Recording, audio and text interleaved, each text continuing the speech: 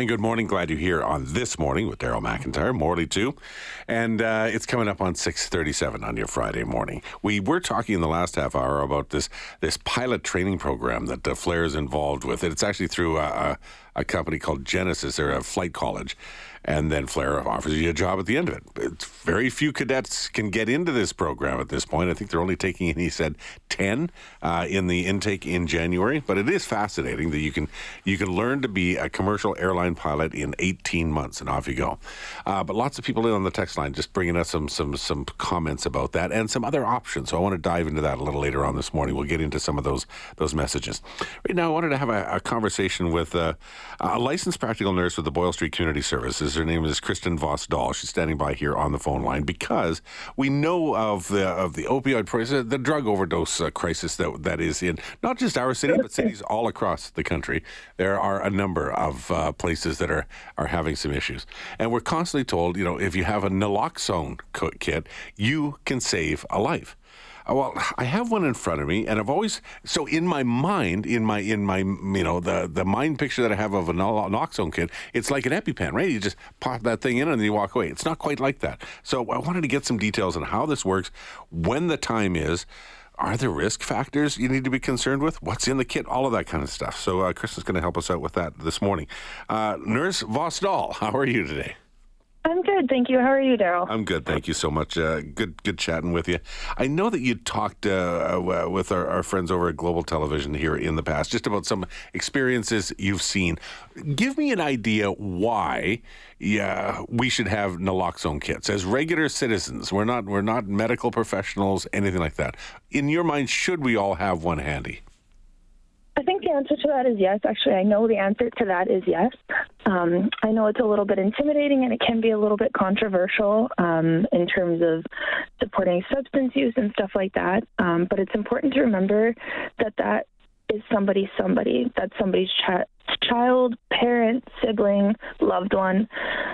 It's so important to keep our compassion in life and to remember that you can actually change the outcome for somebody, and it takes all of us to be able to support and help people get to where they need to be in a healthy place in life. Now, in this case, I think we're talking about somebody you might happen upon, say, in the downtown area, or it could be anywhere where I don't want to say where drug use is rampant, but maybe more expected. Let's call it that.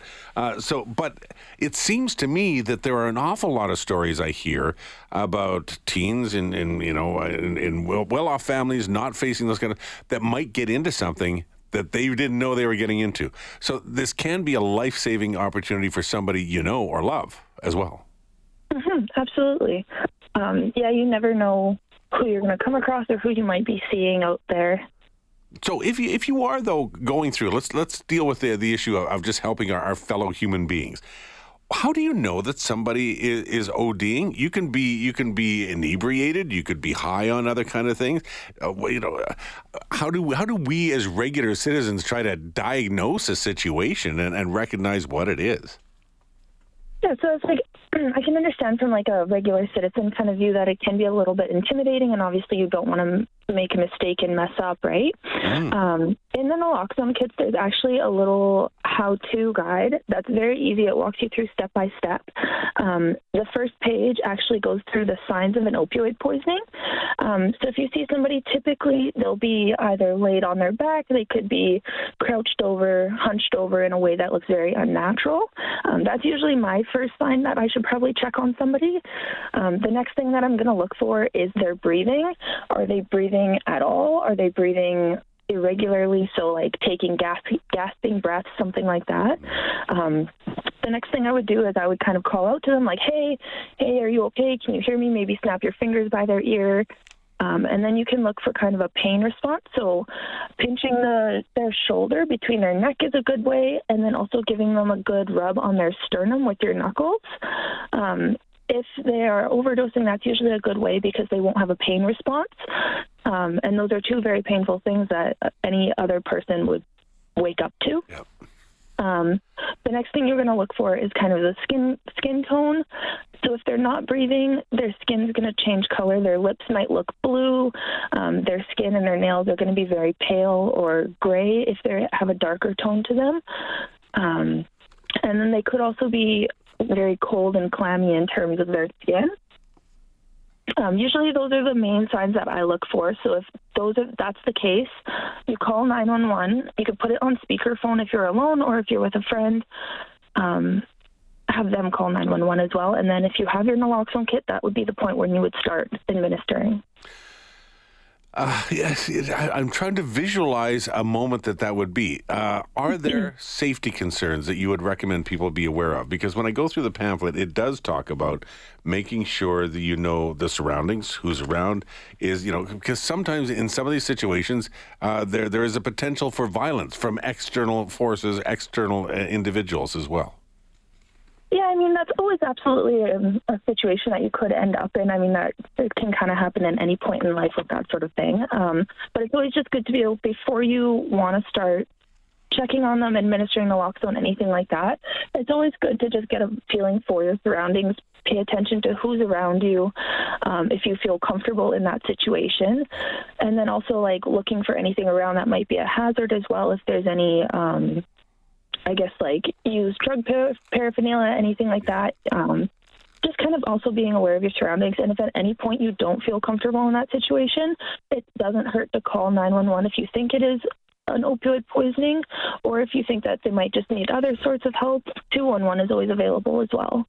As I'm going through the kit, there's a few things. There's a CPR mask. So sometimes if somebody's not breathing, you need to do emergency CPR. There's a mask that's involved in the kit, because that would have some people concerned about that sort of saliva contact, et cetera, et cetera. But it's still also kind of intimidating too. There's 3 vials and then there's 3 actual needles. So not like an EpiPen where it's sort of easy. You have to draw the medication out and then insert a needle too. That can be very intimidating for a lot of people, but I promise you it is not as scary as it looks. So with the needles, they're vantage point needles. So after you're done injecting the naloxone, the needle actually retracts inside. So that's kind of a safety feature that they have, which is pretty cool. For the actual drawing up of naloxone, the vials have a little white cap on top that it says right on them to flip off. So you would just pop that off, and then uncap the needle, insert it into the vial, and just pull the plunger back. And it is very simple, but I know that it can be a little bit scary to look at. I think if you get it, you go through the whole package, understand what all is in there, read the various instructions. Is there somewhere that we can go to get some just sort of some cursory training or some help to have somebody like you or somebody who had done it before to go, okay, this is all the things, and walk you through?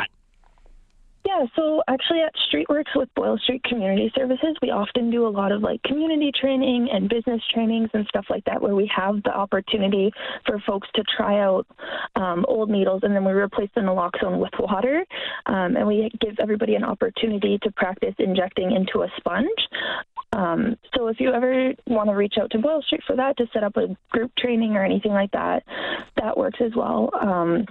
There are tons of outreach teams in the city and in the transit systems as well that are all very well trained and familiar with these, and they can also always help with training in that sense too. Kristen, thanks for exploring this with me. Thanks for answering some of these questions on this, and just giving us some awareness of what it's all about and how it works. Really appreciate your time.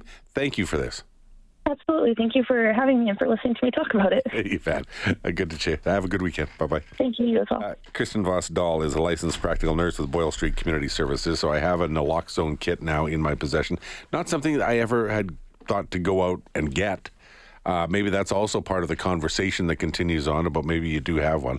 Like I said, even if it isn't, you either look out for your fellow human being or you don't, but even if it isn't something downtown, how many times have you heard stories of kids, young adults, older adults, getting into some kind of an overdose because maybe they took something they didn't know was going to be dangerous, or they didn't think would be so dangerous.